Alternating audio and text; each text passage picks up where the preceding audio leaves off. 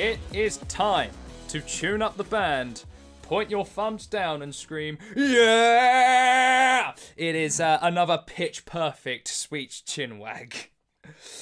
Welcome to this week's episode. I am as ever Sam, and joining me on this weird adventure through wrestling as ever is Dan and Riordan. Hello, gents. Hello.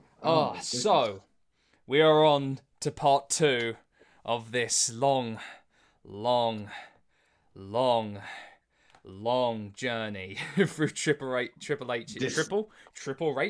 I'm Scooby-Doo. No, it's Triple H's journey as World Heavyweight Champion. But before we get on to that, death march, the forever winding death march, with those really cool dancing pallbearers. This is really dated, this podcast episode. But before we get on to that, we are giving you this podcast free thanks to the lovely people over at SoundCloud. I only say SoundCloud because, yeah. Other good companies are available, but they didn't want us. Yeah. I think we're just small fry in comparison to everybody else, it seems. Well, they'll see. They'll all see. But yes, before we get on to this week's news and everything to do with that, I just want to send out a couple of thanks and an amendment. An amendment for the last episode. Triple H actually came out at number 22 in the 2002 Royal Rumble, not number 30. That was my mistake, because I remember Mr. Perfect coming out at 25 and Triple H was already in the ring. So there you go. That's a little bit of housekeeping done for last week's episode. Fair enough. And a massive thanks to a lot of people when I started this, or when we started this, and when I kind of wanted to get into this, a lot of people that kind of inspired me to go on and do this. But, you know, off the top of my head, New Legacy Inc., Chris Denker, Pulse, Tony Pizza Guy, Brian Zane, and last and certainly not least, Jay, V1 and OOC at OSW Review. Thanks so much, guys, for giving me a lot of inspiration to just be so gun-ho and kind of convince these guys to do a podcast with me. And if you guys want any thanks to like anyone in the wrestling community, do it now. I say, shoot, go for it. Who do I want to thank? I'd like to thank the Academy for. Yeah, I would just say. I would like to just say a quick thanks to all those in British wrestling. You guys are great. I love you. Keep up the good work, and I think I'll leave it at that. Yeah, I'd just like to give a quick shout out to the lovely people who have either managed to tune into us or find out about us, and the people that have managed to find us on Twitter, as we started that now, at Sweet Chinwag.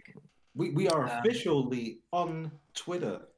Yep, and any of the smaller promotions who have seen or that we've seen as well, lots of support during this time, and we look forward to all of you coming back when this entire situation is over and everyone's allowed back into rooms again. Absolutely. And last and certainly not least, thank you to all of our friends and family that we've bugged to at least give a click to make the views look good in our podcast. I don't particularly care for them. You don't care about the people? You could never be Dwayne Johnson. Anyway, let's get on with the catch up on the last week of wrestling, and there is no way to kind of skirt around it. It's been a bad week. It's been a really downer week this week in the world of wrestling. Releases, seemingly early retirements, but the first thing I want to get into is, of course, the one I think everyone knows in the wrestling community is Shad Gaspard. Yeah, so just quickly, like to do quick condolences out to his family. Absolutely. I know that lots of things are quite speculative right now, but as of, I believe, quite recently, reports have said that he may have been identified as dead. But again, still major condolences out to his family and the wider wrestling community. He was a very well-regarded man, both for his work and as a person. and it is especially shocking at this time, not least given the situation and the circumstances under which it happened. Absolutely. Not least the effect that it will most likely have had on his family and his children as well.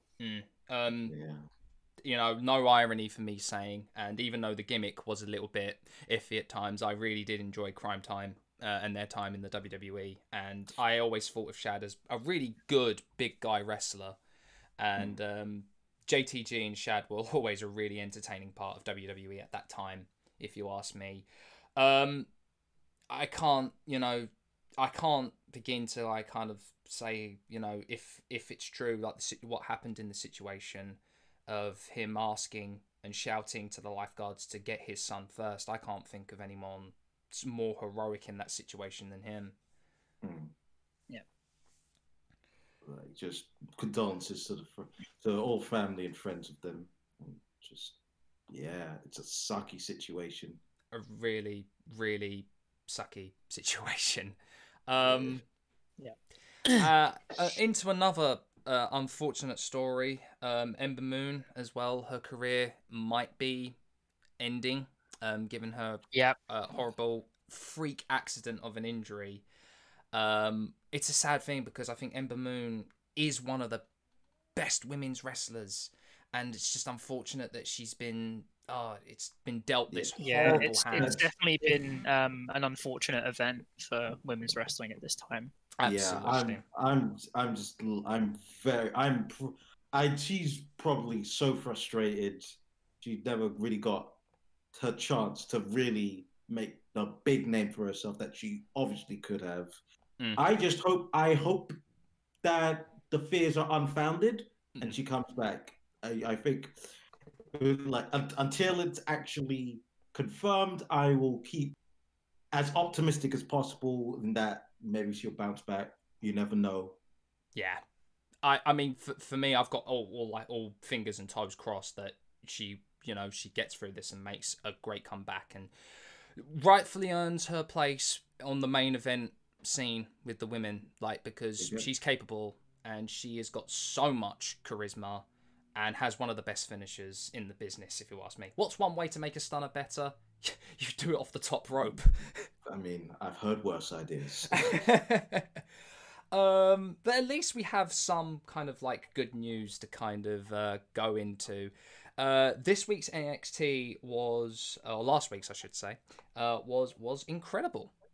Was a really, really good episode. Starting off with Imperium being the new tag team champions, Timothy Thatcher and Matt Riddle imploding, another peek into the world of Karrion Kross, which I don't know about you guys, but I am so excited seeing Karrion Kross in NXT. Incredibly. They better not mess it up. Because he had such a really good run in Impact, and I mean, half the reason I was still watching Impact was because of Killer Kross. So to see him now in the big lights of WWE and in NXT, and given the it's not the most convenient situation to kind of debut, but the fact that people are talking about him, I think shows just how bloody good he is. Yeah. What else? I was gonna briefly mention my 2 points. You can cut that a bit out, but the release or contract expiry of Drew Gulak with WWE, which I've heard is actually it might not be that might not be the case. I've heard conflicting reports, honestly. Yeah, I've heard a lot of conflicting reports. The main one that I've seen is that it was a contract expiry, but again, that may not necessarily be the case. But I feel like that's a loss for WWE. Yeah. But clearly, from the way it seems, he wasn't happy with how things were progressing, and not least with the reaction to WWE's subsequent rebranding of him as Daniel Bryan's training partner in video that they released of their match for the IC title before he was released.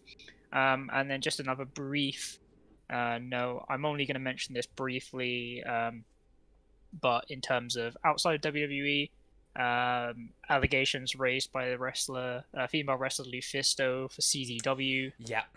With allegations against the company relating to the way that they handle licensing and the handling of licensing to an unnamed company who has severely misrepresented their female wrestlers. I highly recommend that you go, and whoever's listening to this, to go and find the videos done by her and read into it yourself, rather than me talking about it, because the way that she explains it is much more impactful and much more significant than I can do any justice at this current moment. Absolutely. And it's a crying shame, given that Lufisto has been such, for me anyway, an integral part of CZW. For this to happen, it was a surprise and a little bit of a shock for me as well. I definitely think it's a shock in especially in the wider context of the ongoing revolution of women's wrestling, that things were as short-sighted to have happened like this. Yeah. Not least in a promotion which has given so much forward attention and respect to its female wrestlers in the past, but hopefully the situation is resolved. Yes. Hopefully these situations become more and more rare as time goes on. Yes. Absolutely. Like, jeez. So, you know, with this week being so up and down, let's just keep going with the up and down and the up and down. A little kind of shout out I want to give this week is a documentary or a video essay that was released on YouTube this week by a creator called Joseph Monticello, or Monticello. I'm hoping I'm pronouncing that right. He made an amazing long-form video essay on why Daniel Bryan is the greatest wrestler of all time. And it is a highly, highly recommended viewing. And it's a very long video, but it does go into detail as to why he is probably one of the, or if not the greatest performer that has ever set foot in between those four ropes. It's funny you say that, because actually quite recently some friends of mine, me and some friends of mine, had a conversation about who we regard in various status, and I did mention Daniel Bryan and amongst that top group, and caught a little bit of flack at first, but I think people came over to it. But I think still, that's between me and my friends, and we can leave that for the wider audience at a later date. But no, it's definitely a massive recommendation. Not only is it an amazing viewing, and you get to really look through the entire career of Daniel Bryan, but also exclusive interviews with Chris Hero, Daniel McCarbe, Eddie Kingston, Kevin Koo, and Robbie Eagles. So it's definitely like, it comes with like the seal of approval, the sweet chinwag seal of approval. So go out of your way, search for Joseph Monticello on YouTube, and just sit back and relax on an amazing documentary. You can't be giving out those seals of approval so willy-nilly, Sam. I'll back him here. Oh, the two against one, fair enough. I'm just saying, guys, that, you know, this is... I was not briefed on this situation, and... All right, it gets the Sam from Sweet Chinwag's seal of approval. Yeah. I will leave it to you two in your own free time to watch that documentary. Yeah, and the last little good thing in the world of wrestling is this whole thing with Seth Rollins' character being quite good, if you ask me. I like his little he's coming out in a suit now. His whole hair's tied up, and he's helping Roman Reigns. I think, you know, one of the better characters in WWE, if you ask me. I'm starting to think, like, is there something in the air with like cult leaders in wrestling? That seems to be quite a thing. Look, cult leaders will always put butts in seats. Apparently, it's just like the go-to thing now for WWE. Yeah, I think Seth Rollins is just turning into another version of Jared Leto. Oh God! Oh my God! Oh my God! No! Oh no! Oh dear! You have just opened up a whole can of worms there, Dan, that we could... Yeah. We don't have time. I need a moment. I need a moment. Oh my God. We need to process that. But oh God, what do I go to now? Oh yeah, the second part of Undertaker's documentary was really good. That's good. That's good. Oh God! Right, no. Shall we conclude that now and get straight onto the main portion of our podcast? You just derailed us completely, Dan, with that comment. That was just like bang. To be fair, it was more just a visual observation, but I know, but it still was. It's still blown my mind. Too real. Too goddamn real. Oh no. All right, so let us get then straight with that amazing segue. Let us get straight in to the main portion. And this episode, Triple H and the Reign of Terror, Volume 2, 2004 to 2005. So, unless you didn't watch the last episode, or which case you should watch, yeah, listen, do it, do yourself a service, listen, inject into your veins directly, just get to it. Absorb by osmosis as you sleep by playing it through headphones. I don't care. Yeah, I mean, like, do that Mozart thing. I'm cool with that as long as we get the click. Yeah, I inject it in any way or consume it in any way you deem fit. So, where we last left off, Triple H was at the top of the mountain once again. World Heavyweight Champion after ploughing through, oh god, right, do we have to go through the list? Rob Van Dam, Kane, Goldberg, Booker T. Freaking the WWE, in general, every single WWE fan, Shawn Michaels. So there was a long laundry list of people that he left through, but as we kind of saunter into the new year, I kind of want to start in December 2003 because it doesn't end. It's still full force, ladies and gentlemen. Good Lord help us as we go through all of this. So good old 2003. The Iraq War had begun. Oh no! Oh god! If you call me bad and you say that, I am merely stating a fact. All right, let us put us into the context of 2003. Yeah.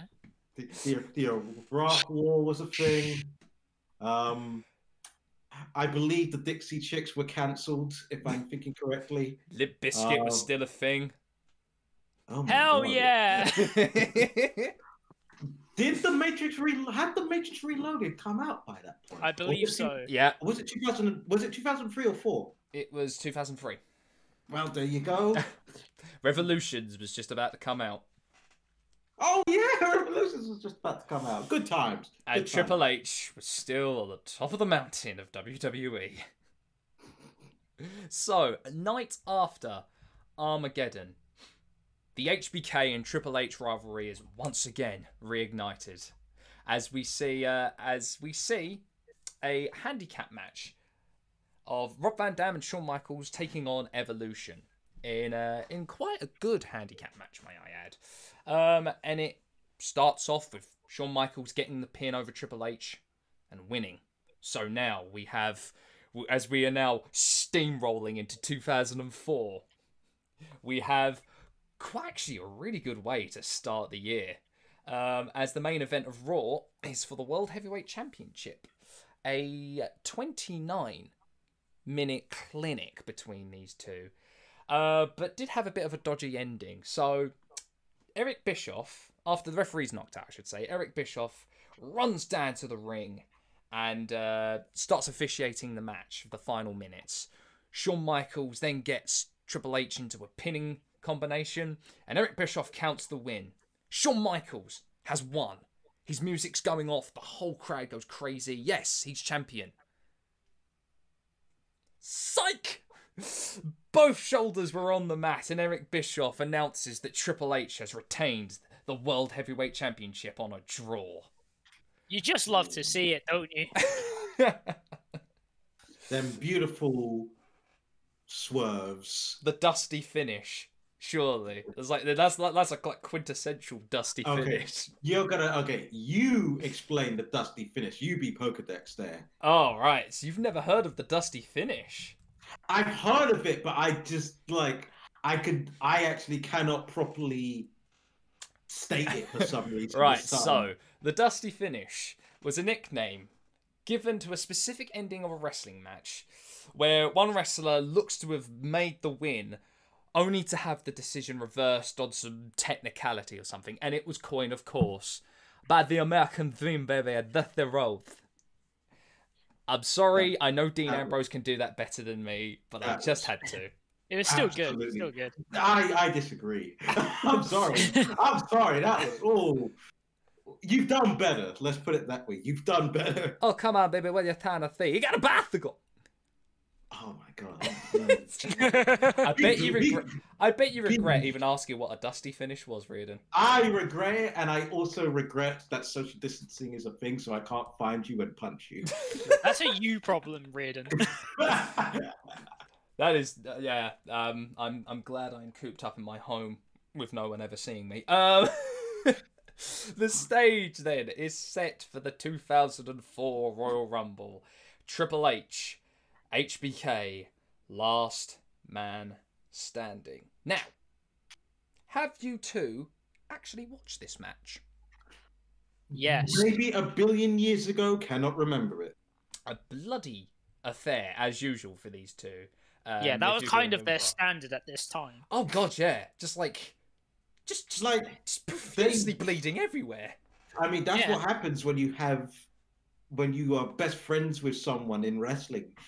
I thought about this in our inevitable run at Orpington Wrestling for the dozens and dozens of fans.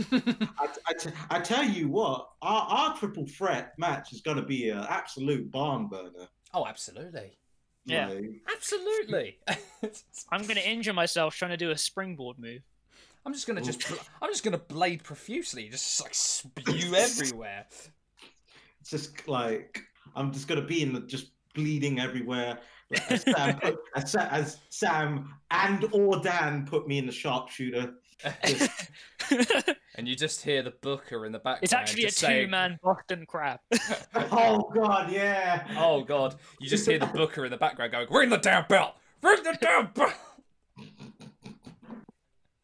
There will be no screw jobs at Orpington Wrestling. No guarantees there from me. No, yeah. I'm just gonna. I promise I won't spit in your face that badly, Dad.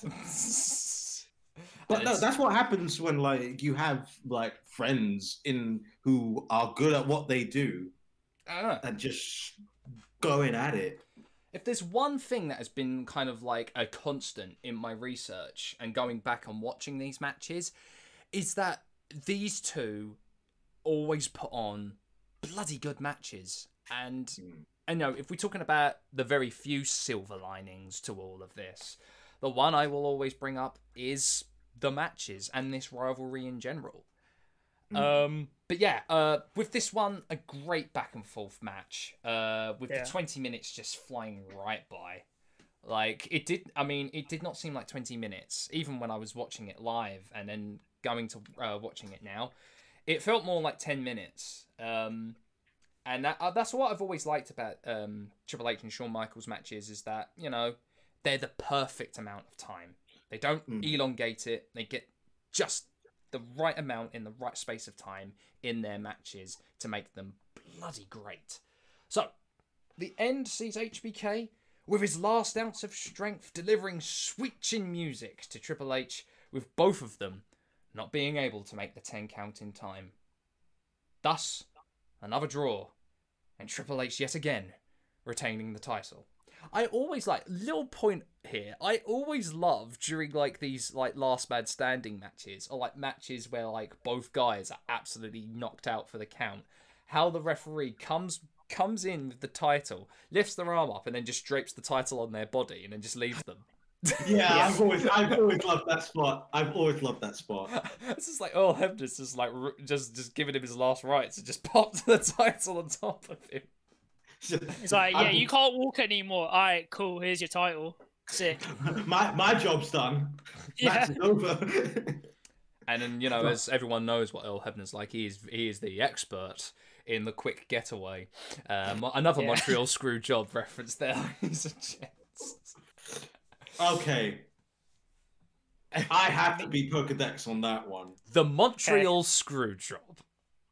probably the most important event in the history of wrestling. Montreal Screwjob refers to Bret Hart, the Hitman, being screwed over his title match against Shawn Michaels by Vince McMahon. On his last day in WWF, may I mind? Oh yeah, on his last ever day. It is. I was one day from retirement. I mean, let's be honest. Let's be honest. With the hindsight, he probably should have retired instead of going to WCW. Yeah, yeah. Oh. If you are ever to look something up, gentle listener, look up the Montreal Screwjob. It is honestly absolutely fascinating. It is one of the most intriguing things, I just think in general, not even in pro wrestling, of the backstage politics and the lines between reality and fiction, or the fictional world of what we see in WWF, blurring so much in that one moment. It's crazy, and I didn't see it live and even watching it back now, and watching subsequent media and reading about it, and the amazing documentary Wrestling with Shadows, all about Bret Hart, you start to, it still has that gravitas and that holy crud moment to it. Yeah, and it wasn't a work. It wasn't a work. I mean, if it were really a work, would have Bret Hart punched Vince McMahon so hard he left his feet? Like one uppercut, bang, and straight out of the locker room did Bret Hart go. We'll never know. We'll never know. Because honestly, I would believe that Vince McMahon would say, hey, just to make this real, actually punch me in the face as hard as you can. Just deck me. Oh. That is the annoying thing about wrestling, because some of it is lies, but some of these people are so insanely, almost deathly committed that they will do some of the most ridiculous things to make it look real. Absolutely. Please see in the dictionary Shane McMahon. Yes, absolutely. Yes. Absolutely. See Shane McMahon. But we're getting off topic. Let's get back to the Royal Rumble. So, it was at this Royal Rumble. I can't believe we're getting into this already. Okay, don't worry. Don't worry. I have a cover for it. Okay. I've got a cover for it. SmackDown's Steven Richards. No, Redacted.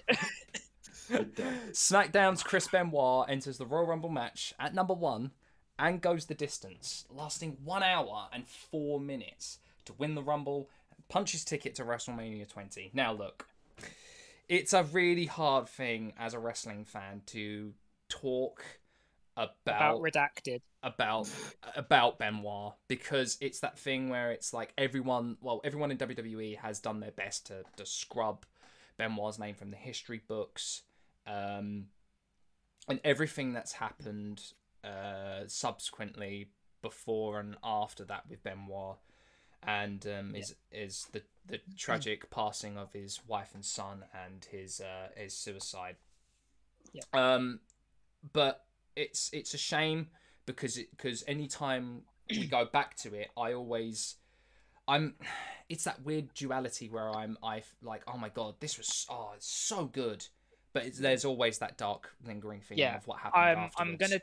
I'm not speaking for the position of everyone else on this podcast, but the position I take is very much the one that was described by Chris Jericho in the amazing Dark Side of the Ring episodes covering him, where I'm not necessarily praising him as a person, but I'm praising him as a wrestler. Absolutely.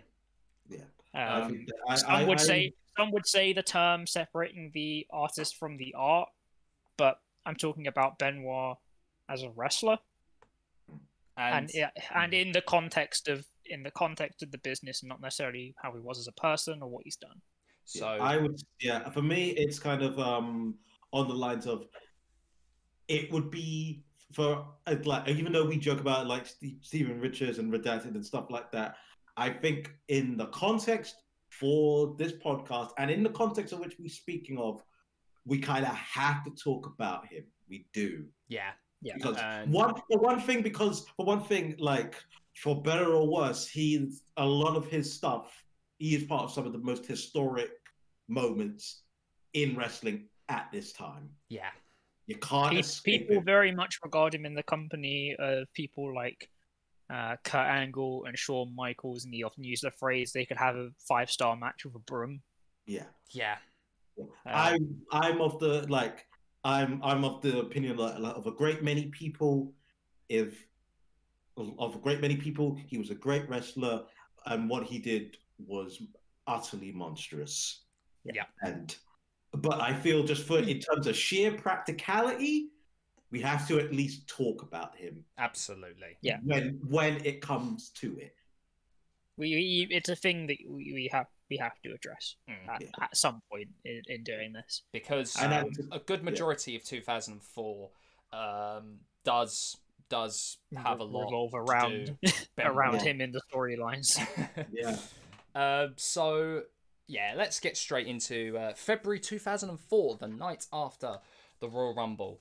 Raw starts with Triple H coming out and addressing his the crowd. trademark 20-minute promo. Jesus Christ. Alas, he couldn't even get a word in edgeways before Shawn Michaels came out. So there you go. Thank God. Yeah. You know what? It's funny. It's funny that this didn't come up last week. Let's talk about it this week. Let's talk about Triple H's 20-minute promos where he just says that damned good. No, like constantly. Honestly, I think if there's one thing that even people who like Triple H will say, his promos are always so goddamn long. Yep. I have been on the opinion that I find the DX Hall of Fame speech to be utterly unbearable, despite it having really good moments in it. Just like everything talking about China, his honestly extremely goddamn sweet short moment talking with Stephanie. I reckon you should let X-Pac run it. Yeah, but honest to God, I honestly, for a lot of it, I was like, just shut up. I'm sorry. But it's that thing that always bugs me about Triple H, because no wrestler in history would be able to get away with lasting that long. It's weird, even as a kid, and I was watching the McMahon-Helmsley regime storyline arc, even then I was like, this is too damn long. It's just...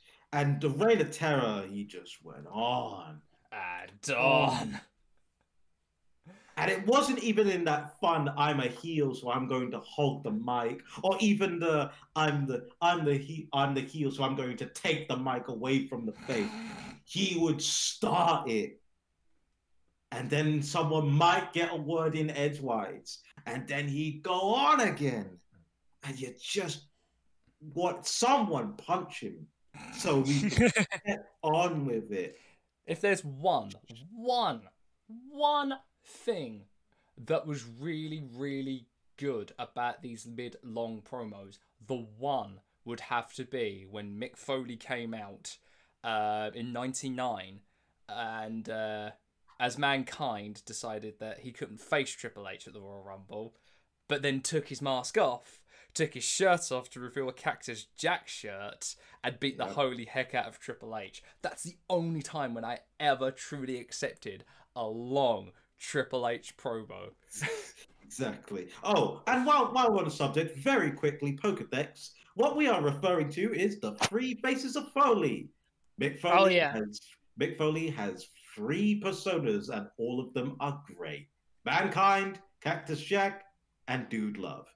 Mm-hmm. They are all great. Personally, I'm a Cactus Jack fan more than everyone else, but I do like Dude Love, and I do like Mankind. Mankind almost makes it, but I think for Cactus Jack, I just really just love his look. I think that's what does it. It's just so cool. I know it's a big sidetrack, but I have to say, arguably, peak McFoley was him coming out into the Royal Rumble 3 times as different people. Yes. Oh, that's peak McFoley. Agreed. Yes, and for me, I agree with you, Riordan. Cactus Jack is Mick Foley's greatest creation, and if you ever go back to watching the FMW death matches he had, especially the death matches in Japan that he had with Terry Funk as well, you'll understand why that man is considered, or his character anyway, was considered such a fearful figure in the WWE.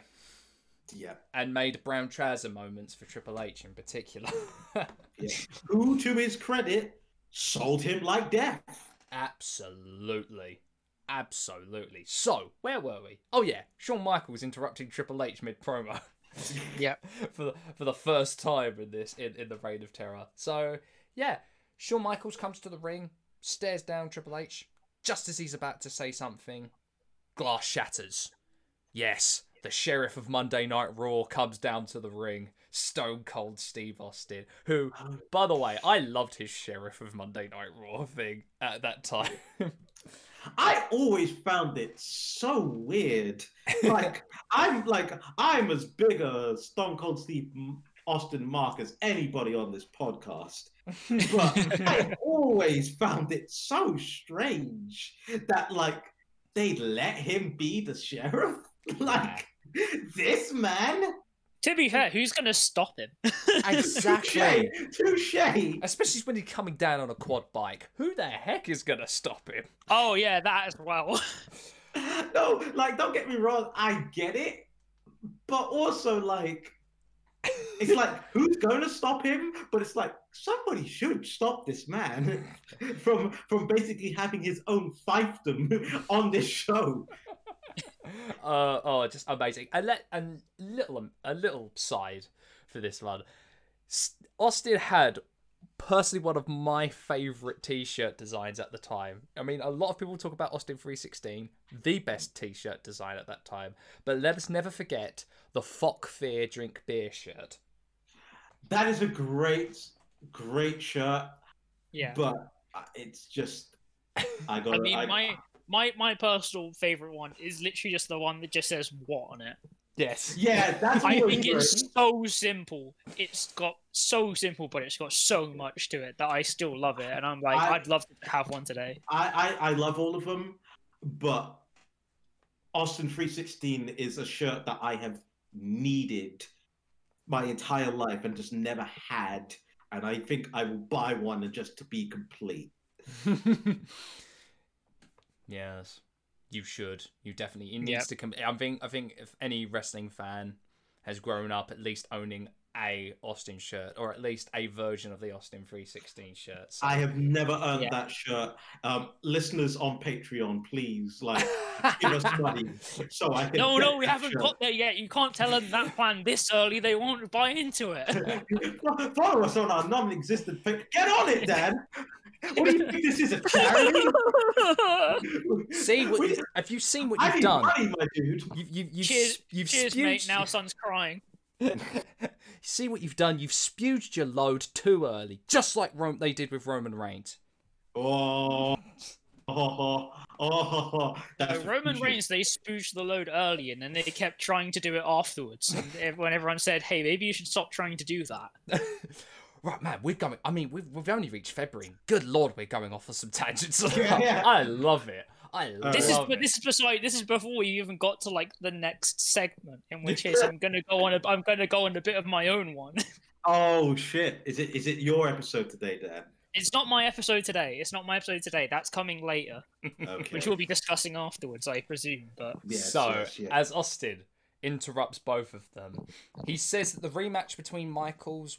The rematch that he wants at WrestleMania might be a little bit of a problem, as the winner of the Royal Rumble comes out and makes his intentions clear. Yes, SmackDown's Chris Benoit has jumped to Raw, and he wants Triple H at WrestleMania 20. And so the next week, the contract signing is set for Benoit. Except Michaels comes out and proclaims that he is so close to beating Triple H, and he is going to do it at the main event of WrestleMania 20. But before Chris can get a word in edgeways, Shawn Michaels kicks him, and he signed the contract. So, the next week, Stone Cold announces that for the... Sorry about that, yes. I need water, don't mind me. No, I'm not spitting. I am not spitting the water out like Triple H. Yeah, don't spit the water out on your very important equipment. Oh, my laptop. Not my mic. All right. Yes. Yes. For the first time in WrestleMania history, the main event will be a triple threat match for the World Heavyweight Championship as Triple H faces Shawn Michaels and Chris Benoit. So Triple H faces Triple H in an existential crisis. Yes. I mean... No, but this is the bit that I want... I mean, I would. This is the bit I want to mention, though, right? Because we have to address this, okay? Dan, the floor is yours. We have Chris Benoit, who's won the Royal Rumble, right? Yeah. And obviously you win the Royal Rumble and you get your title shot. He's just being treated like a sideman in this situation. Yeah. Look, he is here. He's got his title shot, and most other people, it's like you've won the Royal Rumble. You are now like the most important person. It's like, who are you going to challenge? What are you going to do? Meanwhile, Shawn Michaels just comes along and is like, I can do this, I can win. And then Chris Benoit gets put to the side. I'm kind of on the lines of, okay, this is so silly, but I just have to think about it all the time with this. How does that work contractual-wise? Like... Yeah. Because it raises so many interesting questions. Does that contract, is that contract like actually official now? Is that all it takes? Is it all it took for me? Is if I was like a stand, like just in like the crowd, if I ran in and let's say sign the contract, just quickly signed the name of the contract and ran out, does that mean that I count as in the? They're like, what? You signed the contract? That's it. This is almost like if, say, Donald Trump is sworn in for the second time as president, and then The Rock just absolutely kicks him, goes for the rock bottom, and then goes, "Not on my watch." Gets sworn in himself, and now he's the president. I didn't expect that contract signings, even in the WWE, worked on King of the Hill rules. To be fair, we'll be mentioning this as we get later into it after certain events happen. But obviously, we are following this surprise, amazing triple threat match is booked, and we get to WrestleMania XX, WrestleMania 20, whatever you want to call it. Yes. Sam, if you would like to follow us on, and then I will restart afterwards. Yeah. So. March 2004, WrestleMania 20, the showcase of the Immortals. One of the great main events in Mania history, if you ask me. I'd agree. Absolutely. So, after a back and forth, technically sound and damn good story-driven match, Benoit locks the crossface on Triple H in the middle of the ring and submits him to become World Heavyweight Champion. And with his best friend and WWE Champion Eddie Guerrero by his side, you have probably one of the great feel-good moments in Mania Absolutely. History. Time paradox. No, Stephen Richards actually won. Let's forget this ever happened, ever. No, but to talk about this one again... It's amazing how Triple H tapped out to no one. He tapped out to Vacant. There we go. Yeah. Brilliant. Nice. But no, this one is... It is one of those really, like, one of the great images that unfortunately is scrubbed from the history books. It's, of course, Guerrero and Benoit in the middle of the ring, champions of their respective brands, the confetti coming down, and the adulation of the fans in that arena it's one of those amazing moments that make you just go, God, the fact that they can't show this or talk about this anymore is just, it's sad. It's sadder to know that within 2 years of that, both of them wouldn't be here. Yeah. I'm just like, Eddie Guerrero got screwed. He had a great moment, a beautiful moment, and it will never be shown. Some would argue his crowning achievement. And because of actions not his own, it will never be shown in WWE again. It's just so tragic. Yeah. But you know what? It's only when I was looking at your timeline, I didn't realize that this was during the Reign of Terror. Yeah. I mean, the thing to say about it is that this period is much more forgiving per se than the 02 to 03. Yeah. Because like I'm looking over a lot of I've been looking over a lot of the stats stuff today and beforehand in preparation, and when you really look at it, a lot of the points afterwards really paint a really different picture of how this was running, but it still was in the Reign of Terror. And the fact that Triple H won clean, lost clean, is a shock. This is where it gets a little bit more sporadic for Triple H, because after this, nothing very eventful happens. Like, he's having rematch after rematch against Benoit, and Benoit's picking up the win clean at times over the next few months. I remember one part of here during this little pocket of time that he put over Shelton Benjamin. By count out, may I add, but still, like, I will take that he gave the rub to Shelton Benjamin, and just making sporadic appearances in the house show circuit as well. So there wasn't really a lot for happening for Triple H at this time. I think they were trying to build Benoit up to be a really good World Heavyweight Champion, despite the fact that he really wasn't in the main event, being booked in the main event picture. So this was going to be the thing I was going to say after my previous point, but I really wanted to get to this point about WrestleMania 20. They build up this really big moment, and I think for quite a lot of fans at the time, especially again in the context of the time, seeing Benoit get the heavyweight title was like, okay, this is like the moment. But then they just kind of booked him like a mid-carder. It heavily. It was a really weird set of decisions, because you had your champion who was nowhere near the main events. You had this champion who was just kind of competing against mid-carders, and people just kind of like the number one contendership was like a bigger picture than the champion. Yeah. It was a weird time. That is really it's weird. I don't honestly hate it too much. I can actually see some kind of logic going on there. No, definitely. Because when you have it, because like Benoit was a mid-carder, and I can see the if it's like, okay, we've gotten this mid-carder, he has done the work, he is now World Heavyweight Champion, and like if you look at him just straight up in technical prowess, he deserves to be champion. If we're saying this is an actual, like, if we're going for like, okay, this is wrestling, this is an actual sport, Chris Benoit is probably one of the more deserving champions they've been. He's a tough man to beat.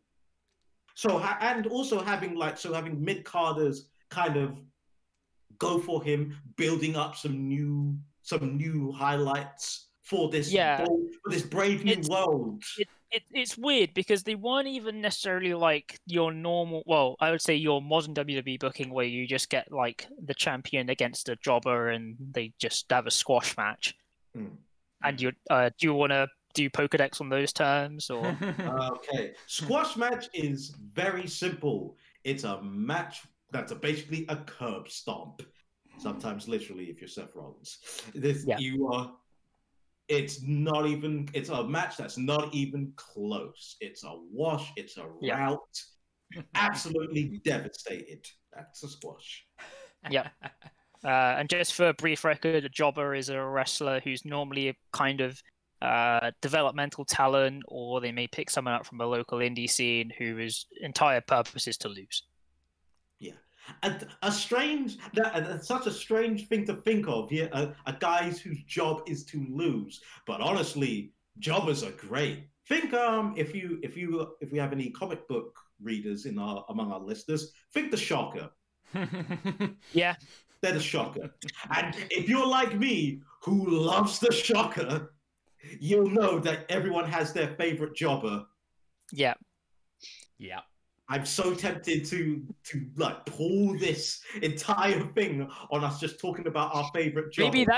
Maybe that can be another episode that we can do. I think we got to put that on the list. But the anyway. history of the jobber. So normally what you'll have is you'll have the champion go up against a bunch of jobbers, or like basically talent that are otherwise kind of considered surplus, just to handily defeat them. So you build them up as this incredibly strong force. It's really common now with WWE bookings and with their Vince's obsession with Mr. Big Bad McLarge Huge. But rather than doing this, you had him kind of in mildly competitive matches against mid-card talent, which neither really served to build either of them up. So he kind of went nowhere, and you had this champion who was just kind of the World Heavyweight Champion that was being booked like he held the IC Championship. And it was a weird time, and spoke to this crippling desire for people who were not the champion to be on top. And as I said, like, you know, given it was weird that they kept him away from Shawn and Triple H, despite the fact that, you know, every time he would defend the title, it was usually against those two. It's very strange that they kept him away, considering dude has beaten Triple H clean repeatedly. You'd think that Triple H would have something to say about that. Yeah, it's a little weird pocket of time in this reign of terror for everyone involved, I think. But I think what they were doing kind of nicely segues into the next chapter. June 2004, and indeed the final chapter of the Triple H and HBK rivalry, concluded at Bad Blood. Well, in the only match it could end for these two, Hell in a Cell. Again. Have we talked about Hell in a Cell before? I don't think we have. Riordan, it's time to open the Pokedex for what seems like the upteenth time. What is Hell in a Cell? Oh boy, Hell in a Cell. The Hell in a Cell arguably is the match to end all matches. It used to be, back in the day, it used to be not all that common, actually. Remember the days when Hell in a Cell was an actual, oh God, and not an actual pay-per-view? I've always found it very strange that they decided to turn Hell in a Cell into a pay-per-view. No, indeed. I mean, it makes sense business-wise, but in terms of... Hell in a Cell is essentially the most hardcore match that WWE can safely, massive finger quotes, produce. It is, in all essence and layman's terms, a giant mesh steel structure that they put over the ring and over the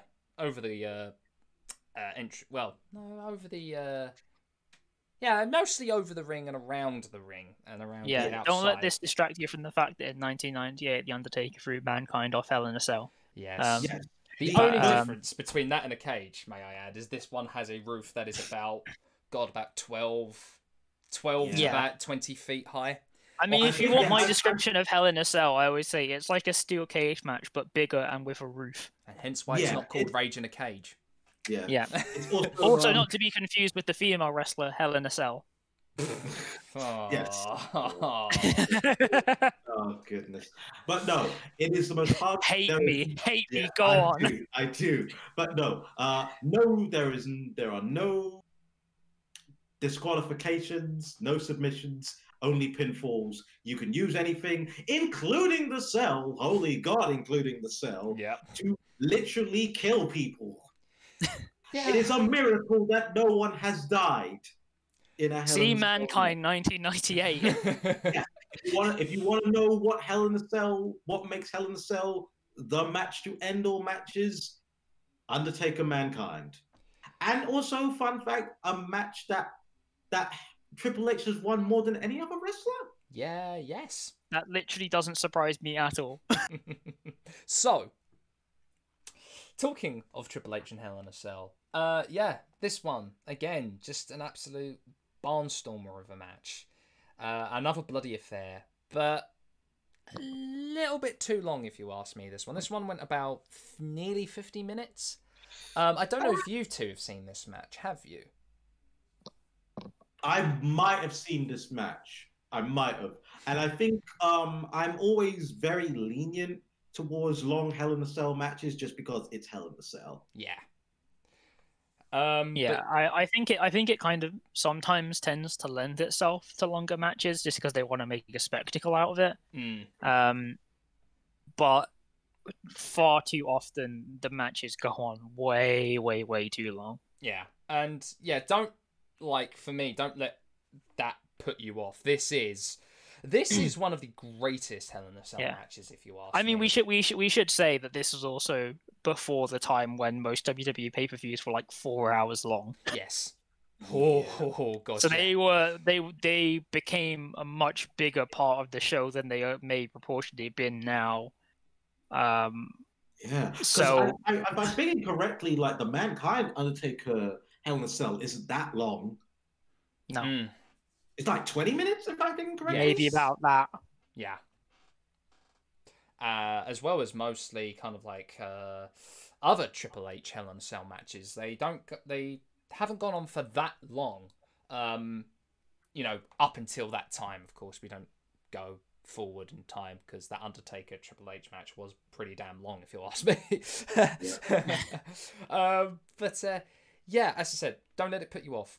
One of the greats and highly recommended, and a great final page to end the book that is Triple H and Shawn Michaels in that rivalry. So, gentlemen, for the sake of my sanity, and I think your sanity as well, I am going to do quite a significant time skip because it was at this time the whole Eugene thing happened, and I genuinely don't want to go into the character of Eugene and that whole thing because look, there are a load of podcasts and videos and essays talking about about Eugene and his run in WWE. I don't want to get into it. I'm pretty sure that Riordan doesn't want to get into it, and I'm pretty sure that you don't want to get into it as well, Dan. But what I will say... Yeah, I will leave. If you guys want to talk about it, you can. I will. What I will say is I will highlight that there are two... that at this time, there were two matches to point out for people who kind of are interested and want to look into this. There was a really great Iron Man match on Raw against Benoit. For the World Heavyweight title that Benoit won thanks to Eugene for some reason, and as well as that amazing match of Triple H versus William Regal, where Regal gave probably one of the best promos he's ever had in his career. But again, ended in a real bloody affair. I remember like Regal being a pool of his own blood at the end of that match, so it kind of set up a really good kind of like drama to that whole thing. But we're going to jump... a lot of blading at that time, wasn't there? But here's the thing, and the one thing I've been looking at in my, going back and watching this, when they have these bloody matches like the night before in a main event and they'd come out in Raw, one thing I did like is that you would see Triple H and Shawn Michaels bruised, bloody plasters all over their face. Those two made it look like they had been to war with each other. It's something you rarely see nowadays in WWE. It's really... One thing that I really appreciated was Rusev, when he had that really crazy match. I think he had, and he was selling I think it was a shoulder injury or something like that. And like he sold that shoulder injury for like 2 weeks in a row, I think, or something like that. Yeah. It's the little details, people. It's the little details. It's the little details, indeed. So, I mean, it's definitely a thing that WWE has moved away from now. That they try and kind of maybe distance themselves away from more, accepting certain matches, like certain like big pay-per-view matches. They may have it in there, but they largely try to distance themselves away from it on like Raw or SmackDown. Yeah, I think one of the close things, or like a good example of something being similar to that, would have been Daniel Bryan at WrestleMania 30 when he had his shoulder and his ribs taped up for the entirety of that event, like the beginning match and then the main event. But it was one of those weird little quirky things that I saw looking back and watching footage that just doesn't seem to happen anymore. It's like I'm not surprised that Triple H one time didn't come out in a full body cast at one point. That sounds like something he would do as well. Oh, we totally would have, because as we say, he's pretty much a mark for the old school wrestling. He is. He really is. So, time skip to August 2004, and we will start at SummerSlam. Luckily, I was coming up to 10 years old. Oh, don't make me feel old, Reed. So. Oh no, don't worry. I can make you feel older. Oh, Dan, don't please.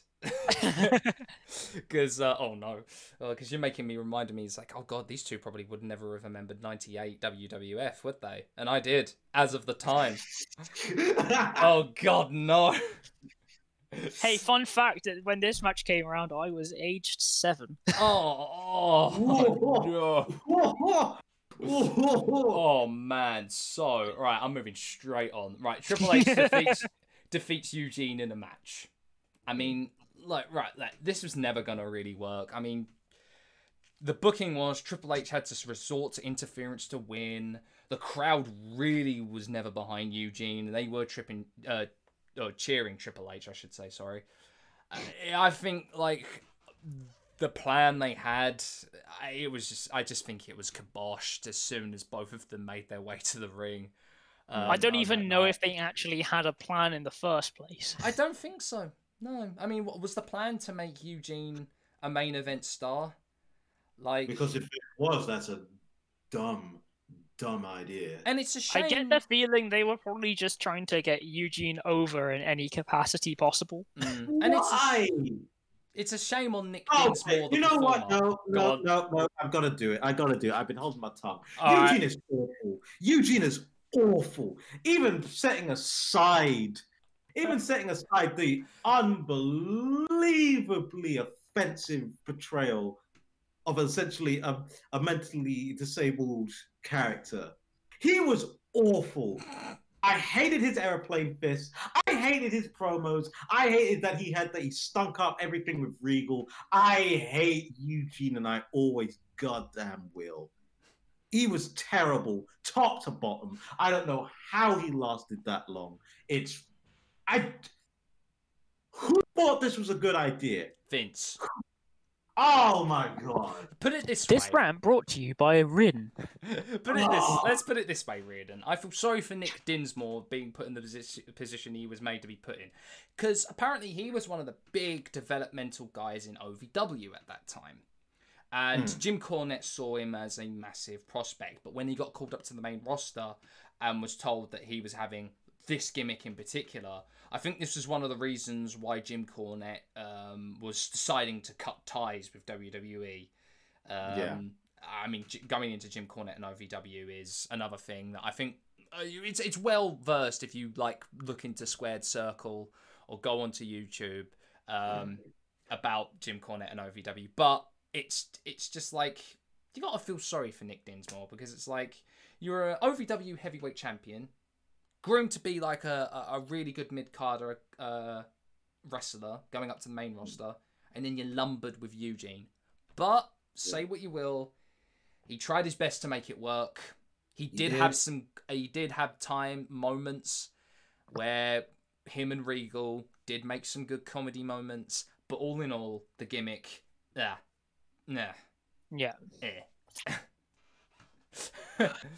You see, I didn't think that I would be. I thought of all of the things that we would be able to like just full on hate all together as one big happy podcast. It would be Eugene. Apparently not. All right, It's definitely up there. Oh, it certainly bloody well is. There's a couple universal things that we either universally hate or universally love, and one of them will again come up in later episodes, I'm sure. Oh, one of the things we can all universally love on this podcast is coming up at the end. Let's be honest. I think I know the thing that. Oh yeah. I'm with you on this. I'm with you on this. Okay, so still sticking with SummerSlam. This was the same SummerSlam that Randy Orton pinned Chris Benoit to claim the World Heavyweight Championship and be, at that time, the youngest man to hold a world title in WWE. God will be so naive at that moment. I was so surprised as a kid when this happened. I was like, oh, they're giving him the push. Holy crap. Yeah. Wait, like, so that was previous. Do we know who's like who the new record is? Paige, I think? Yes. That's right, yeah. So yeah, I mean, this was after Randy Orton's like really long stint as Intercontinental Champion, and he was going right in. This was right in the midst of the Legend Killer gimmick as well. Okay, let's actually really very quickly talk about Randy Orton. Randy Orton, I think Randy Orton is my Triple H in that at that time I loved Randy Orton. I loved it. I loved the Legend Killer gimmick. I loved it. Even though I know it was a bit iffy a lot of the time. Yeah. But I was that guy who loved the Legend, who loved it. And I know he didn't like it. I really liked his theme song at that time. It worked for the character Orton would eventually go into as we go down the timeline. For certain. But yes. So look, Orton, youngest champion of all time, one of the stable mates of Evolution, the future they would call him of the business. Now world heavyweight champion. You know, a title that has been so synonymous with Triple H at that time. And you knew with that eventually, within the storyline and within the universe, that seeing Orton as champion is going to eat away at Triple H. It's going to probably bubble up slowly and gradually, and they'll come to loggerheads. So, how, one night after SummerSlam, are they going to go through with that storyline? Orton celebrates with his Evolution stablemates, and then Triple H immediately attacks him and instigates a beatdown on Orton. Immediately one night after SummerSlam, I see. I can't believe that. I didn't realize it was. Oh man, I don't know why, but I thought that it was like at least like a couple of weeks. No, it was straight after. No. We talk about really. I'd also just like to preface this by saying this was also, I believe, pre-RKO Randy Orton. No, this was RKO Randy Orton. He'd gotten rid of the overdrive. Thank the Lord he got rid of the overdrive. For a brief moment, I thought it was still at the time when he was using the overdrive and when he was wearing the weird shorts. No. This was definitely like pure Legend Killer Randy Orton. Thank God. And of course with the pun. Yes. Yeah. Yes. So so you have a guy who, in most circumstances, even if they were in a stable, they would, this would be their moment. You've just crowned the youngest champion. So you're building up, you'd think this is where you're building up this grand person. And even if you're talking about Randy Orton himself, he's got a lot of legacy with his family in terms of the world of wrestling. It's like a perfect fit, and you've got people like Flair and Triple H to help guide him. You'd be like, oh, this is like perfect. And then this happened. Yeah. And it probably set his career back a good good while. Yeah, as we get to September 2004. So after Orton has subsequently turned face, after refusing to hand the title to Triple H, and of course spitting in that that iconic moment, I guess you could say, in this, of Orton spitting in his face and then running off and then cheering with the fans, the main event for Unforgiven is set. Oh man, you want to talk about a burial and a half. This main event was like, if you were wanting to push Orton as champion, man, this was, I'm guessing this is the way Triple H wanted to do it. A complete one-sided affair with an exclamation point just to let you know that Triple H is the man and will always be champion. Like, he regains the title, of course he does. And oh my god, I remember watching this and going, is he going to get any offense in? Yeah. This was the match that the amazing Brian Zane of Wrestling with Regret said that held back Randy Orton, and that maybe if this match wasn't a horrifically one-sided affair, maybe Randy Orton would have been the face that we'd have seen and not John Cena. And I really think it holds true. Yeah. Yeah. It really did take John Cena becoming John Cena for Randy Orton to actually really be back. Yeah. I mean, the thing is that this, you could be the best performer and have the most crowd hype and be so over with the fans, but if this happened to you, I think it would just be a wrap. Yeah. Yeah. It was... People talk about golden shovel. This is borderline platinum shovel. I can't... To me, it still boggles the mind of what was the... Was there an intention of Orton being champion, or was the plan of him... Alright, we'll get the headline of him being the youngest champion, but he's transitionary. I honestly think that's probably their thinking. I think it's the thinking of we'll have him as transitionally, get the point in for Evolution, but he's obviously too young to be holding that title. We need to get it off him as quickly as possible. I also think, and this, call me for putting my tinfoil hat on, but I also think it's a bit of pettiness from Vince's part that his greatest creation in Brock Lesnar, him being the youngest WWE champion, had left to join the NFL at that point, and he wanted to stick it to Brock by giving someone else the rub as the youngest champion of all time. I happen to think that might be a thing, but as I said, that is just a tinfoil. I mean, given Vince's track record and a lot of the discussion around the first half of this, with the booking obsession of burying every single possible WCW talent that joined after the invasion angle that led to the first years of the Reign of Terror, that seems incredibly within the realms of possibility. Yeah. It's moments like that with how they did Randy Orton that I honestly really feel that, like, yeah, Triple H is the WWE in a nutshell. No, when you made that analogy,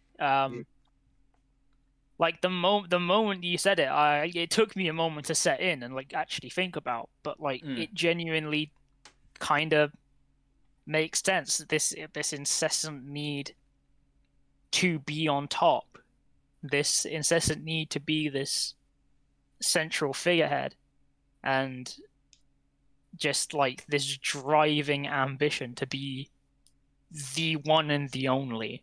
This pathological, I'd honestly say. Yeah. Oh, yeah. So, moving on. Time has passed, and we are going for another time skip as we now head in to the new year. January 2005. So, after a couple of months of title defenses against Benoit, Michaels, Orton on the house show circuit, and may I add, a very, very underrated match on Raw against Maven. Maven of all people. Hey, remember him? Winner of Tough Enough 1, Maven. Oh God, remember Tough Enough? I remember Tough Enough. Yeah, I remember it. Do you remember when The Miz went on a period where he kept reminding people about the fact he was on Tough Enough? Yes. But he didn't win it. Let's Didn't win it. remember that. Let's remember. But he was on it. And he likes to remind us of all that fact. So after all of that good stuff, a triple threat match on the November Raw episode saw Benoit and Edge pin Triple H to vacate the World Heavyweight Championship. Eric Bischoff sets up at New Year's Revolution in January an Elimination Chamber match for the vacated World Heavyweight Championship. Benoit, Edge, and Triple H are in this match, and Bischoff includes Randy Orton, Chris Jericho, and Batista in the match. Now, I remember this promo very well because it's like Bischoff was in the ring with the title. You had Benoit and Edge come down to the ring, staking their claim. And then you had Triple H coming down with Evolution, with Flair and Batista at that time, in the ring, talking about who should lay claim or stake claim to the championship. I remember Bischoff making the announcement, but the one thing I will remember from that promo is when he announced Batista's name. And yes, I am going to give credit to Kevin Dunn here. The camera angle he had on Batista as Triple H as they kind of did like a mini pull focus on Batista and Triple H, as the shock on Triple H's face is like, what, Batista? But he's my friend. I just like You're the little smirk. To be my friend. There you go. Foreshadowing. You were my brother, Anakin. Or to Rey Mysterio. You're supposed to be my friend. Oh my god! But yeah, the smirk on Batista's face as well as that announcement happened, and Triple H is looking on at him is a really good moment. And kudos to you, Kevin Dunn. You did good. Gold star for you for once. Jesus. So we skip to New Year's Revolution, and this is starting to sow the seeds of doubt for Batista, as during this match, Orton goes and RKO's Batista for the elimination, with Triple H just idly watching by, resting on the ropes, when he could have broken the pin up at any time. Now, like you said with Hell in a Cell, Elimination Chamber was one of those stipulation matches that when that was announced, you were like, oh, mama. But now that it's had a pay-per-view, like, named after it, I kind of feel like it's kind of lost a lot of its sheen. That's actually something I disagree with. I think between Hell in a Cell and Elimination Chamber, I think Elimination Chamber is more suited to a pay-per-view kind of thing. Because I feel with Hell in a Cell, you have to actually... Hell in a Cell should, for me, and how it used to be, was essentially a blood contract. If you're a wrestler and you stipulate that I want to fight you in a Hell in a Cell, that is the last resort. That is either the heel has been running around and you want them inside something where they cannot escape, or you absolutely, positively hate a person so much that I want him in a place where I can just absolutely let loose and I don't care if I am hurt. That's not a stipulation that could be, we're just going to have a pay-per-view on it. Elimination Chamber is essentially a mini Royal Rumble of its kind. Yeah, the Elimination Chamber itself is an interesting format with just how it works anyway, and with this kind of gradual drip feeding in of wrestlers. Yeah. And not least the fact that the outside of the ring is just pure steel. And you have the pods as well. Yeah. Given this was kind of like an offshoot of Triple H's intention to bring War Games to the WWE. It's an interesting one. I'm glad to see that there is a slight difference between us guys in terms of Elimination Chamber and its oversaturation. Yeah, I mean, it's definitely an interesting one because, like we said, with, the one I always think back to is how eventually Extreme Rules became a pay-per-view. Yeah, Extreme Rules has been a pay-per-view. The only reason why I let them get away with it is because I really like Extreme Rules. But like, to me, it's so weird though, because before it was like, oh, you're challenging someone to an Extreme Rules match. Okay, you're going to project that someone might actually die. Now there's just a pay-per-view and there's like one match and it's not like a tables match. Yeah, there's not... Sorry, I have one quick note about Extreme Rules. I think Extreme Rules would come off a lot better if the wrestlers actually acted like it was Extreme Rules. I remember this great point that was made with when one of the Bellas was in an Extreme Rules match, and the point was made that she was still in her regular attire. Like, why the hell are you in your kind of booty shorts in a match where the idea is that barbed wire could be coming out any moment?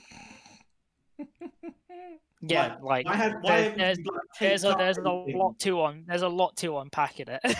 Yeah. Because on one hand, I love Elimination Chamber just because of like the entire premise of how it works, and I think there's so much that you can do with it. But at the same time, I'm like, it doesn't really seem to favor anyone. Yeah. Yeah. Because, like, if you're a big powerhouse, then it's like, okay, you're probably going to do, like, the spear through the pod. If you're a high flyer, you're going to just jump off the top of the pod. Yeah, I think... I feel like there's a lot of room for innovation. Yeah, I feel like maybe, this is just like a quick thought that I've had, maybe Elimination Chamber would have been best if it was replaced with, like, the Championship Scramble. I have very mixed thoughts on the Championship Scramble. Oh, same. I like the Championship Scramble, man. Yeah, wow, all the hot takes coming out right now. Yeah, I admit, in the theory, it's been much better than the practice. I admit that. But I've always dug the Championship Scramble. I've always dug it. Oh, so soon enough, Riordan's going to be saying he liked every gimmick match that Vince Russo ever made, like Judy Bagwell on a forklift match or the King of the Mountain. You'll know that I've officially gone on drugs when I start going for those when I go into TNA X's on a roof or whatever the hell. I bet all I'm saying is you've jumped the shark if you say your favourite match stipulation of all time is Viagra on a pole match. Anyway.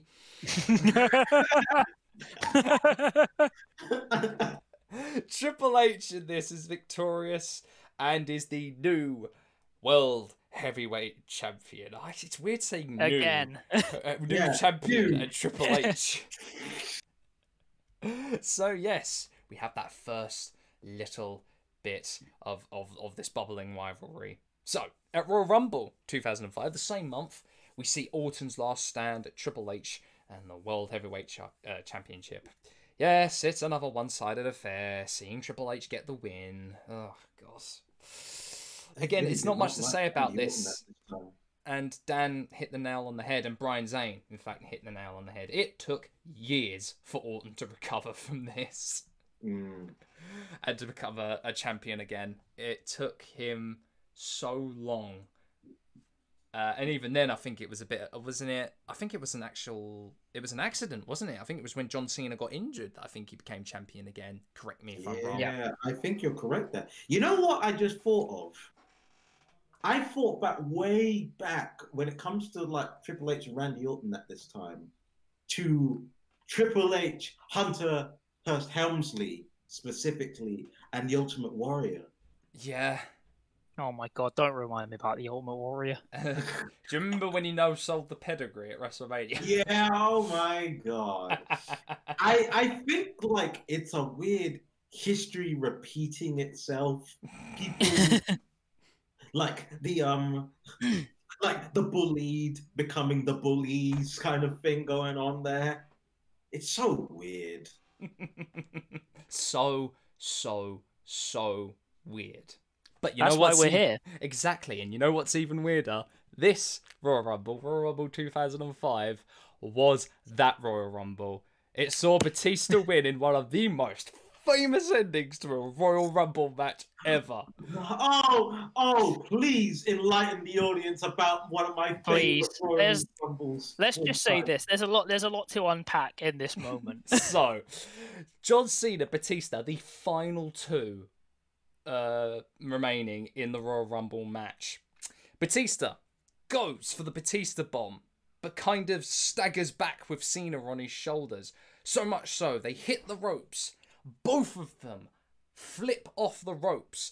And instead of the proposed plan originally was for Cena to land first and Batista to land second, both of them, with sheer luck and probably the most amazing thing I've ever seen, hit the ground at the exact same time.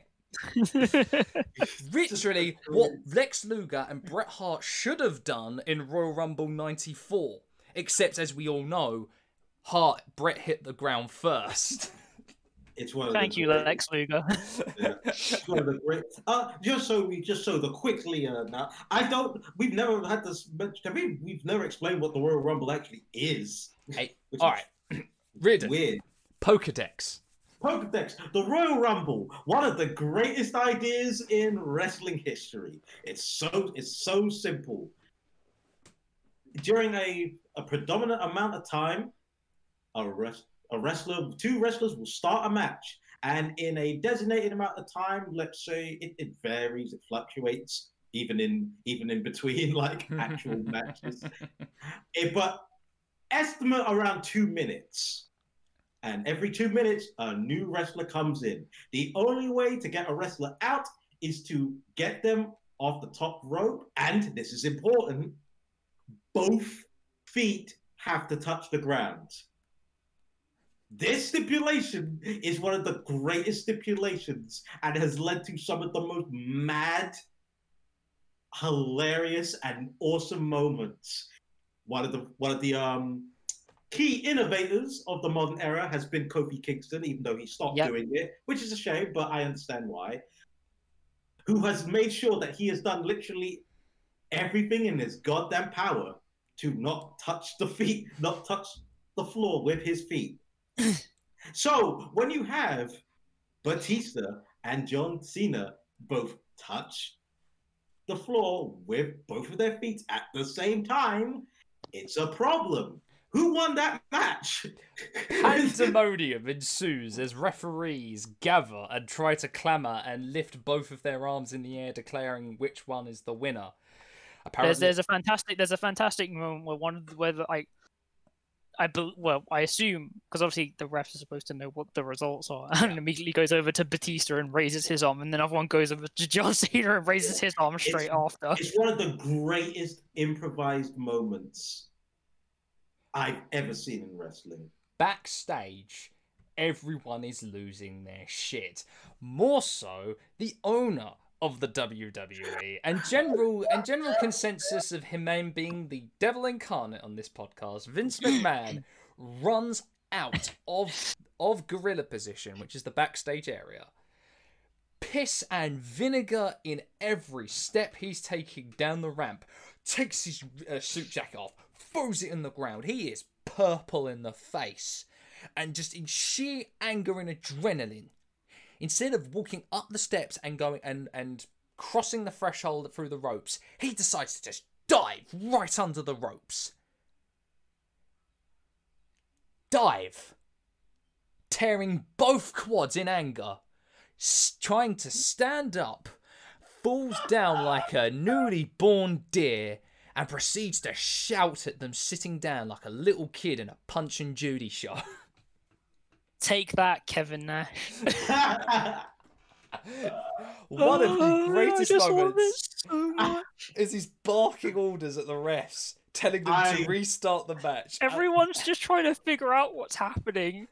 Vince is there, sitting in a chair, screaming at people after he's torn both his quads trying to get into the ring. It's like, everyone's looking so confused. And I think the best part is if you look at the fan reaction, no one can tell what's meant to be happening. No one can tell if this is a work, if this is a shoot, if this is like, has someone gone off script here? One of the perfect moments, and again, I am going to give another kudos to Kevin Dunn, is at one point as Vince is sat down, the realization of what has happened hits him as Kevin Dunn directs the camera to zoom in on his shocked face going, "Oh God, yeah. I've just torn both quads."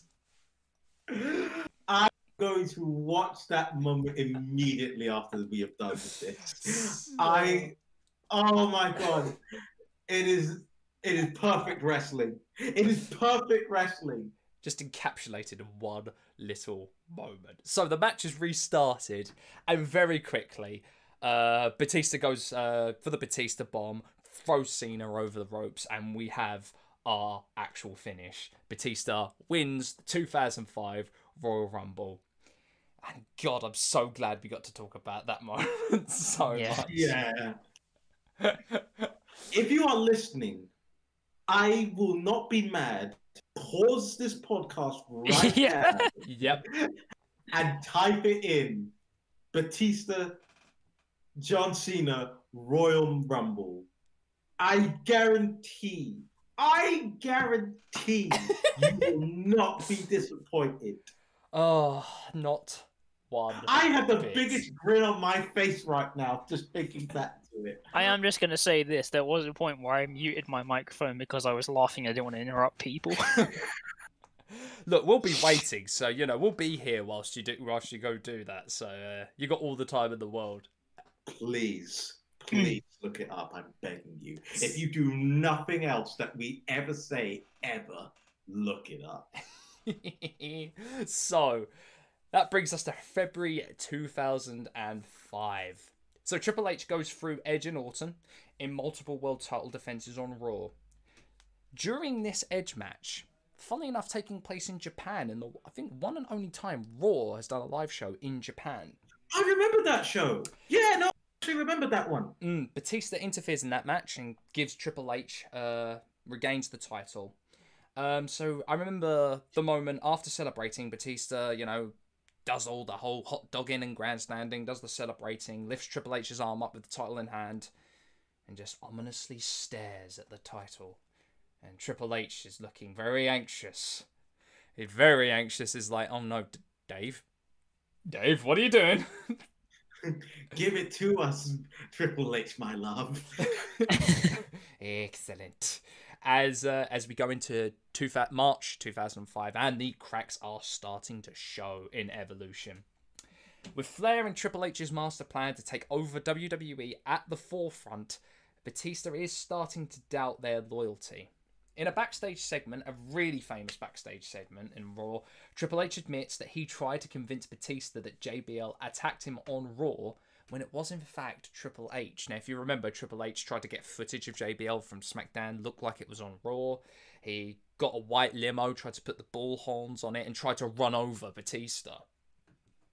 The super 9,000 IQ strategy. Exactly. So at the same time, he's belittling Batista behind his back, saying he could never take on the game, and that's why he should go to SmackDown for the WWE Championship. And of course, little did Flair and Triple H know, as the camera pans back out of the locker room, who should be in the doorway listening in but Batista. I would just like to say, disregarding the logic and universe of wrestling, I have to say that does sound like a stupid plan to use on someone like Batista, where you keep saying, well, there's no way you could beat Triple H. I feel like for Batista, I'd just be like, well, I'm going to take on Triple H and beat the shit out of him. Yeah. You know what? We've actually kind of gone past it a little bit. Let's talk about Batista a little bit at this time. Yes, it is. I mean, I'm glad you brought it up because the next segment... I know I'm just gonna say this. I'm reading ahead in the kind of... I mean, we don't have a script, but kind of a episode plan per se, and it's going to get to one of my favorite Batista moments of all time. I'm glad you brought this up now, in that case, because we are coming up to that. But Batista, in general, I did not appreciate Batista nearly enough, and even back then, I loved him. Like, oh man. If there's one thing we can all agree on, going back to that statement earlier, is that we're all really big fans of Batista. Like, as a person, let alone a wrestler. Yeah. Like, yeah. He has come out of wrestling as a great wrestler. He's not as good as he could have been, but that's just due to he got in just a little bit too late. But as a guy and as one of the greatest science fiction actors right now, which is insane to think about, especially when you think of... You know what I think about? I think about when he came back for his final match against Triple H. And I was quite excited because I was like, here is Batista who has learned how to be an actor, learned how to be a great actor. Like, legitimately great actor. Yeah. And then he comes back, and I was thinking, we're going to have, practically Shakespearean acting going on. And then he comes back, and he is back to 2004 acting Batista. You're going to give me what I want. And he's spitting. Just so much spit. Look, you can't be Drax in all situations, as much as I wish I could be. Exactly. I love it. But no, Batista is great, has one of, if not the greatest spine buster in wrestling history. Arguably, we pretty much agreed on this. It's probably 1 or 2 spot. Yeah. And strangely enough, one of the Undertaker's greatest ever opponents. Yes. Yep. Just what a guy. Batista. What a guy. What's that? You want me to mention WrestleMania 23 again? Yeah, but no, I absolutely love Batista. As my friends will know, I'm not really a massive fan of what we're terming stereotypical Vince McMahon, Mr. Big Bad McLarge Huge Villain Man.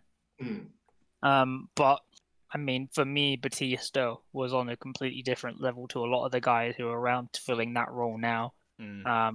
And he was just so impressive in the ring.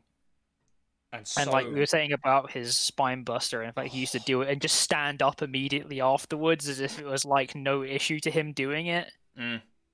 We all love the Batista bomb.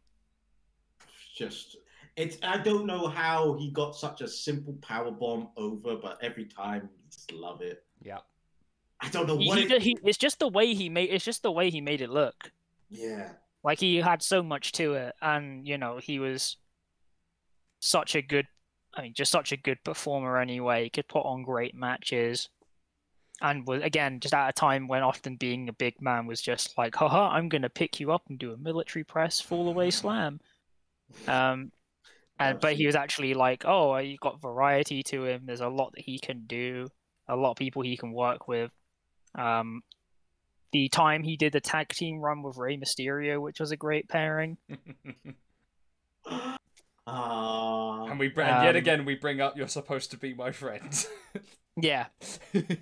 But there was a lot to it. There's a lot to him to love, and like I said, he is up and around there and amongst my personal favorites. Yeah, one of the most intimidating wrestlers WWE's ever had, and I feel like his movement around the ring, his selling, but also the fact that he made every move that he ever did look like it hurt like an MNFer. Really, really sold the idea that this guy was like an animal who could not be stopped. Also had a banging entrance. Absolutely. So, let's go to the most famous moment of this. the contract negotiation on Raw, as both GMs of Raw and SmackDown are in the ring and trying to, get them on his side, or get him on their side, I should say. So Evolution comes down, and Batista's there doing the whole entrance spiel with Triple H and Flair clapping, like doing a golf clap. It's like, look at our boy, he's going to SmackDown, he is. Hey, look at that. Look at that. You got Bischoff and Teddy Long, having their side of the argument. Yep. You've got sorry, I thought you were going to say something there. All I had to say was holla.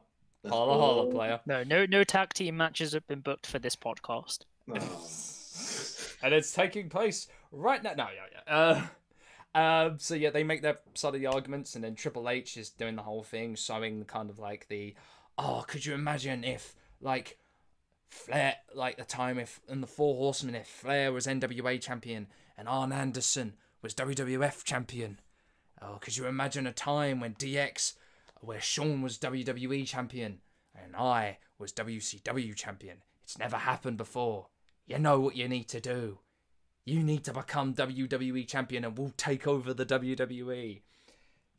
So, he does his argument. Batista grabs the mic and goes, Hunter, I knew what I was going to do a long time ago.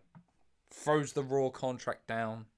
And in a famous image, lifts their SmackDown contract up, giving the thumbs up to Triple H and Flair. As all you can hear is Flair go, yeah, it's the top, it's the man, oh yeah, my God.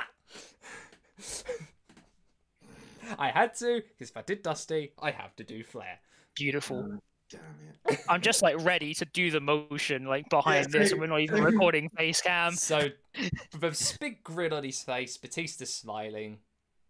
The smile fades. He points the thumb down. The crowd pops mad, and Flair and Triple H are shocked. But not before Triple H mouths the word motherfuck, and then Batista clotheslines him, throws Flair out of the ring, rips his shirt off, grabs Hunter, Batista bomb exploding through the table. He's made his mind up. He's staying right here on Raw. What a pop. God damn. What a moment. I love that moment I can still see so it much. clear as day. I can still see it clear as day. Just the best. Every contract signings try to follow from that, and it's never, ever equaled that contract signing. You can try, but you will never, ever, ever beat that one. They tried with the Paige and Charlotte thing, but oh boy, we don't talk about that one. Oh God, love it. And so, gentlemen, we come to the final chapter. April 2005. WrestleMania 21. So, we've seen Undertaker add another body to the streak. Kurt Angle and Shawn Michaels put on an absolute wrestling clinic. Oh my God, just a disgusting thing. A match so good that it actually makes you feel ill, like people just shouldn't be this good in anything in general. Yep. Guerrero and Mysterio putting on one of the best opening matches in Mania history. Granted, it's not as good as Halloween Havoc, but to say that it's still one of the best opening matches in Mania says something about how good Eddie and Ray are. Sam, what in this life is as good as that match in Halloween Havoc, honestly? Nothing. Yeah. One day I will have my baby in my arms. I will look dead in its eyes and I will love it to pieces. But whatever it does will still not be as good as Halloween Havoc. Hi, future child. You've got a lot to equal that, future child. Anyway, this was also the first Money in the Bank match, which saw Edge victorious. And John Cena, of course, claiming his first WWE Championship. Dear God, it's first. It's a lot of historic moments happened at 21. So this night, the main event, we saw the second time Motorhead botched Triple H's theme song. Look, God bless Lemmy, but good God, you could tell he did not like performing that song, because like half the time he just like made lyrics up as he went along. He just didn't give a shit. That's the. I mean, we are talking about Lemmy here. No. I get that, but even for him, he didn't give a shit. It's actually kind of fascinating that both Lemmy theme songs are some of the greatest like rock songs, let alone wrestling theme songs, and yet the man doesn't care about them at all. Doesn't like them. It's like, wow. It's like it's the thing of like I I'm not asking anyone to take this as a quote or anything, but I think it was one of those cases where like he done it and then afterwards like he just kind of regretted it, because now it's just like I think he like refused to play it at shows and stuff. Yeah. I just remember it for the laughing bit. That's it. I love it so much because it sounds like goofy. If you ever watched any New Legacy Inc., you'll know the reference. God, Dino, Johnny, you absolute memes, you two. But yeah, it's so silly. But you know, another great Triple H entrance. Oh yeah, let's not forget that, you know, this was Triple H versus Batista in the main event in quite a good match, and really one of the best ways you could have put over Batista and make him seem a legitimate person, a legitimate main event guy, and maybe, just maybe, the next guy. Batista's crowned new World Heavyweight Champion, thus signalling the end of the Reign of Terror. Indeed. Now, Triple H would go on to face Batista in 2 more pay-per-view matches. One of them, the ending, being a really good Hell in a Cell match. And again, of course, he'd go on to gain the WWE Championship on multiple occasions over the years. But Mania 21 would be the bookend to a very, very long and emotionally taxing time to be a WWE fan. Gentlemen, we've done it. We've reached the end. Oh my God. So, congratulations, and thank you for attending the support group. Yeah. Sam, you've done more research on this than any of us. Yes. You've wasted numerous amounts of hours of your time on this earth. I'm actually very curious. Has this changed anything you feel about Triple H?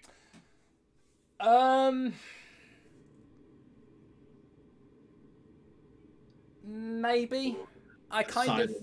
I leave a lot of silence add drama and tension. No, maybe. I think I have a greater respect in the sense of this time for the matches he put on with Shawn. But going through this back catalogue of stuff, I still feel the same way I did as a kid then about Triple H at the time of all this, is that, man, I hate his guts. Yeah. So not only is he a good heel, he was a master burying machine. And but, you know, say what you will, Triple H is Triple H. His contributions to the WWE are questionable at best, and he does not shy away from the fact that he is the biggest WCW mark in wrestling history. But he has made his impact on the world. It's just a shame that he did it in such terrible circumstances. I would say so. I would agree. Yeah, I mean, I know for myself, going through a lot of the stuff in preparation and, you know, reading up on this, and it has been really interesting to see that how some people have kind of tried to justify it. You know, like I've seen a lot of people saying that, you know, it was just this thing of, you know, they wanted a monster heel. There wasn't really anyone else at the time that they thought could hold this kind of big place, and so it kind of seemed almost natural. And, you know, there was a lot of it that may have been that the early days were just because they wanted to eliminate the traces of WCW or any kind of invasion angle. And, they were kind of struggling to fill this space, and that maybe this was the best way to do it. But at the same time, I kind of looked at it and I think that there were so many better ways that this probably could have been done. And that, a lot of the decisions that they made really just came off bad in how they were trying to do it. Yeah. I think I am a little more sympathetic at this part of the Reign of Terror than I was at the previous part. Despite, strangely enough, there being more chances to get off this train on this part. Yeah. I think that's the frustrating thing about it, is that you can actually kind of see a weird logic to it. But on the other hand, any amount of like creativity or just letting go, just let go, would have been able to completely save this. If the Reign of Terror had lasted just for a single year, I honestly think that it would be considered a great, or at the very least interesting year in WWE history. But just this need, this unrelenting need for this one guy to be essentially the face of the WWE for all intents and purposes. Just it led to bad ways. And like a lot of the stuff reading through where, saying about Benoit earlier, where he was the champion yet still not even actually the focus of the show. Yeah. Where, lots of this stuff was happening, and I want to believe that in some weird way, maybe this was some long plan for the introduction of Batista, but we know that's not the case. Yeah. We know that it's not. No way that they were playing the long game with that. No. with what they did to Orton, who could have easily been a new face of the company by that point, and by what they could have done for, Edge, who was slowly moving up from the mid card and away from the tag team division. And given at that time, if that were true, in 2002, Batista was just called up to be called Deacon Batista and be Reverend Devon's manager and lackey. Which he did not like to speak on. Right, so for you two, I'm interested and curious to know if you want to know the stats of Triple H's Reign of Terror.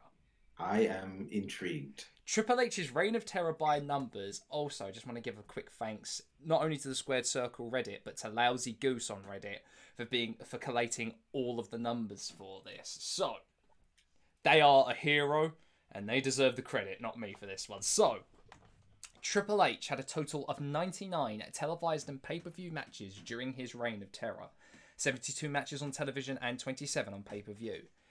Triple H won a total of 52 matches, a 53% win rate, lost 39 times, and had a match end in a draw or no contest 8 times. Wow. Of his 27... I think some people don't even manage that in their entire career. No contests or draws. I know for a fact that there are so many that don't end up with any draws whatsoever.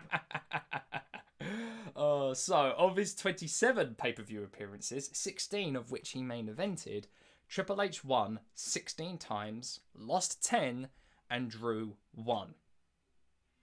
Triple H won 36 of his 72 TV matches, given an even 50-50 win rate, with 29 losses and 7 matches ending in a draw or no contest. Holy cow. I think the thing that I'm actually kind of shocked that it's just over 50% with the win rate. I honestly thought we'd be entering the 60% or higher. That's just how I remember. Yeah, true. I mean, to be fair, I think it was the case where a lot of his losses were either non-title matches or with DQ, and by WWE rules, you can't lose the title on a DQ. Yeah, that's true. Oh, And so that concludes yet another episode of the Sweet Chinwag podcast. Thank you so much, guys, again for this. It's been an experience. It's been a journey and a half going down this. It's been a journey, but we've all helped each other through it together. We've all been through the trenches together. Exactly. So, next episode, we're going on to a brand new topic. Thank goodness for that. No, for this topic, it's going to be a very interesting one. It's going to be titled, It Should Have Been Him. How WWE ruined Dolph Ziggler. I don't know why, but that hurt me a little bit more than I anticipated. So, from myself and from these two lovely gentlemen here, this has been the Sweet Chinwag podcast, and we will see you on the next episode. Goodbye! Thank you and goodbye!